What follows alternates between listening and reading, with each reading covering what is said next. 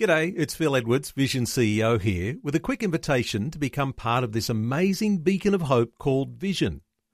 Together we can put our love into action to help people of all kinds build or rebuild their lives on the truth of God. Please consider the part you can play during our upcoming Visionathon appeal, remembering that it's your support that makes Vision possible, including this podcast. Life, culture, and current events from a biblical perspective. 2020 on Vision. Let's turn our attention to some developments in Western Australia around the issue of decriminalising prostitution. As you may know, Christians are sometimes at odds with one another as to how to approach the idea of engaging in the public debate around the topic of prostitution. On the one hand, there's that righteous anger that arises and says any instance of prostitution degrades and puts women at risk, it's wrong, and a blanket law prohibiting human trafficking should be enforced. On the other hand, another dimension of Christian activity is no less righteous in its anger at the exploitation of women, but wants to see a better outcome in the battle against exploitation. Well, Peter Abetz has been championing a Christian position on the prostitution issue as it's being debated in Western Australia, urging an adoption of what's called the Nordic model, which has proven to help clean up the prostitution industry. Peter Abetz is a former lower house member in WA. He is currently Deputy Mayor of the city of Gosnells.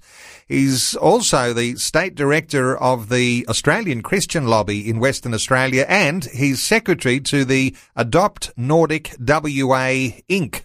organisation. Peter Abetz, welcome along to 2020. Good to be with you.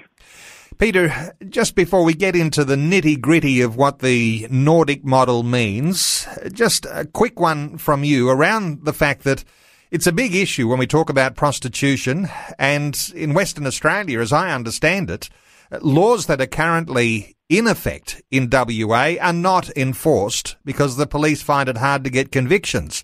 It's a tough one when the laws are not being enforced. That's right. And look, both sides of politics in Western Australia acknowledge that the legislation that's been in place for some time simply isn't working because basically in Western Australia, the law as it stands at the moment is that prostitution in and of itself is not illegal.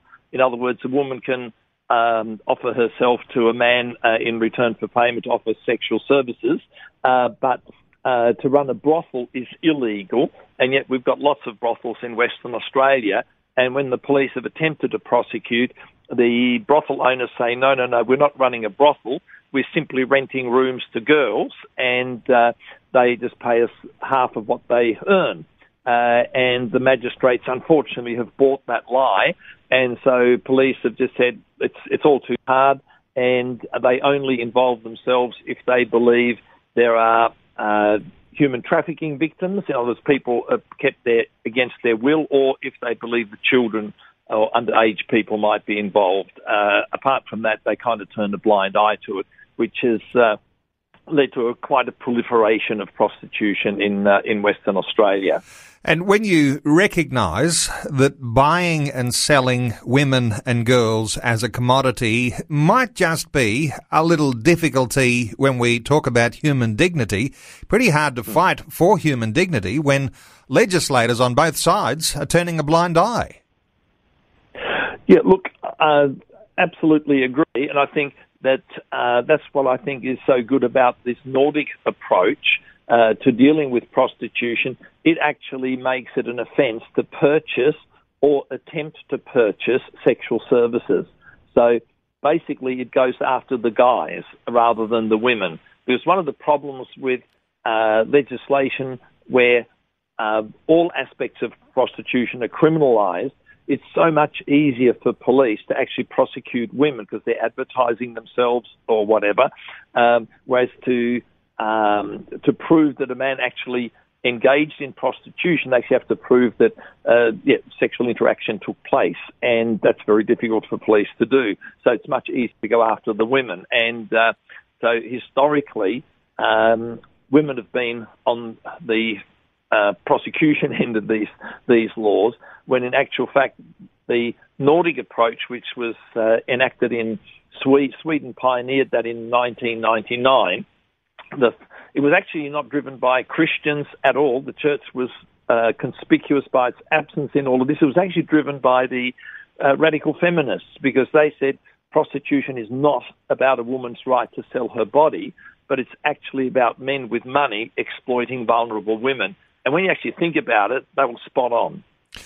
Spot on. And when you've got women who'll stand up and say enough is enough, I guess that you could say is a good thing, even if it's coming from people coming from a radical feminist approach.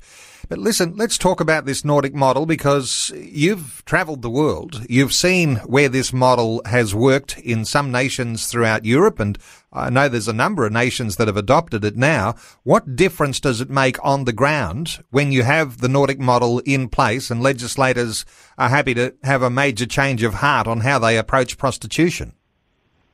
Well, basically what happens is that there's a massive decline in the demand for prostitution, and because basically the guys are too scared to seek the services of a prostitute because of the chance of getting caught, because it's quite easy for police to actually get prosecutions of the guys, because it's not only the law says purchasing or attempting to purchase, and so all the police have to do is actually to get the okay from a magistrate to tap an advertised phone number for prostitution and record the message and the numbers that it's coming from, and whoever owns that phone is in trouble because they've attempted to purchase sexual services. So it makes the job of the police very, very much simpler. So and the decline in demand is the big thing, and what they found was, and the law wasn't actually introduced to reduce human sex trafficking, but the result of the legislation was there was such a drop-off in demand for prostitution that human sex trafficking almost stopped completely, because there's no point for organised crime to traffic women into a country if they can't sell the women. So prostitutes and pimps don't want a new law, and a lot of men who are buying prostitutes don't want a new law. So is there some sort of organised activity that's trying to protect an industry as it is, even though it's at the expense of the dignity of women? Oh, look, absolutely. I mean, there's so much money to be made in prostitution that the sex industry is very vocal and very articulate, and they sell a story to journalists about how glamorous prostitution is and how much money they can make, and et cetera, et cetera. But when you actually, anybody who's worked with women in prostitution knows that it's just not like that. Prostitution is a very sad situation for women to find themselves in, and generally speaking, women would only go into prostitution because they feel there's no other way that they can survive. And that was the thing in Sweden. They did a big parliamentary inquiry into prostitution, and the parliamentary inquiry actually interviewed about, I think it was 286 women in prostitution, and every single one of them said the only reason they were doing it is because they saw no other way of surviving financially. And so the idea that women are doing this because it's empowering or whatever is a myth, which is just simply not true. And so there is Scarlet Alliance is one of the organisations that tries to make prostitution sound as though it's a empowering thing for women to do and so on, but it simply isn't true. Peter, not another state election until 2021 in Western Australia, but you've got planned a number of events this year where you're wanting to draw people together to raise awareness of the need for change of laws in Western Australia, and no doubt when the laws change to actually enforce those laws. But you've had a number of meetings. You've already had one just a week or two ago. What happens at these meetings? What are you asking people to do when they come and join forces together? We advertise them as human trafficking awareness evenings because everybody agrees that human sex trafficking is a terrible thing.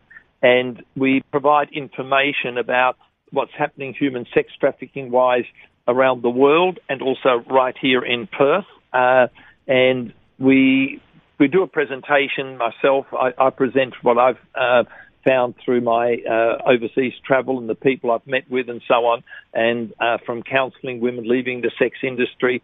And Lisa Olsen, who is a Scandinavian human rights lawyer who now lives in Perth, and she saw firsthand the benefits of the Swedish approach or the Nordic approach, and she can speak from her experience in Sweden. She speaks and addresses it and looks at the bigger picture. And generally, when we do the presentation, that motivates people to want to take action and to have that legislation introduced here in Western Australia. And so then we spend the last sort of 45 minutes of our meeting encouraging people to write to their local MP to ask them to give serious consideration to implementing this approach to prostitution. And we just have all the different MPs' contact details available, and also for their 6 upper house members, so they can actually write letters to 7 members of parliament that's there to serve them. And people are very enthusiastic about doing that, and we're going to work at lobbying the different MPs to get them thinking about it, so that hopefully in the next term of parliament we can get some action. And interesting actually was about 18 months ago, 2 years ago, the state conference of the Liberal Party here in Western Australia actually passed a motion to urge the parliamentary party to seriously consider taking the Nordic approach as a policy position to the 2021 state election. So that was very encouraging. It was passed by about a 2/3 majority, so it seems to have good support at the grassroots level of the Liberal Party. And so we'd want to get some support on the Labor side as well, because we'd love to have a bipartisan approach to this. Well, I want to encourage listeners to be a part of those human trafficking awareness evenings in Perth, in WA, and no doubt people travel from surrounding areas to be a part of these evenings, just to raise the awareness of what it means to change thinking when it comes to the issue of prostitution, to put an end to this human trafficking that degrades and takes dignity away from women. Let me encourage people to visit a website where you can find out the next meeting and the other dates that will happen through the year. I know the next one's coming up on the 3rd of April. It'll be at St Barnabas Anglican Church in Woolwich Street in Leederville. There is the website that you can check on, and it's adoptnordicwa.org. Adopt Nordic, Nordic, WA.org. Peter Abetz is Secretary to the Adopt Nordic WA Inc. Peter, thanks so much for your update today on 2020. My pleasure. Thanks for hearing me. Thanks for taking time to listen to this audio on demand from Vision Christian Media. To find out more about us, go to vision.org.au.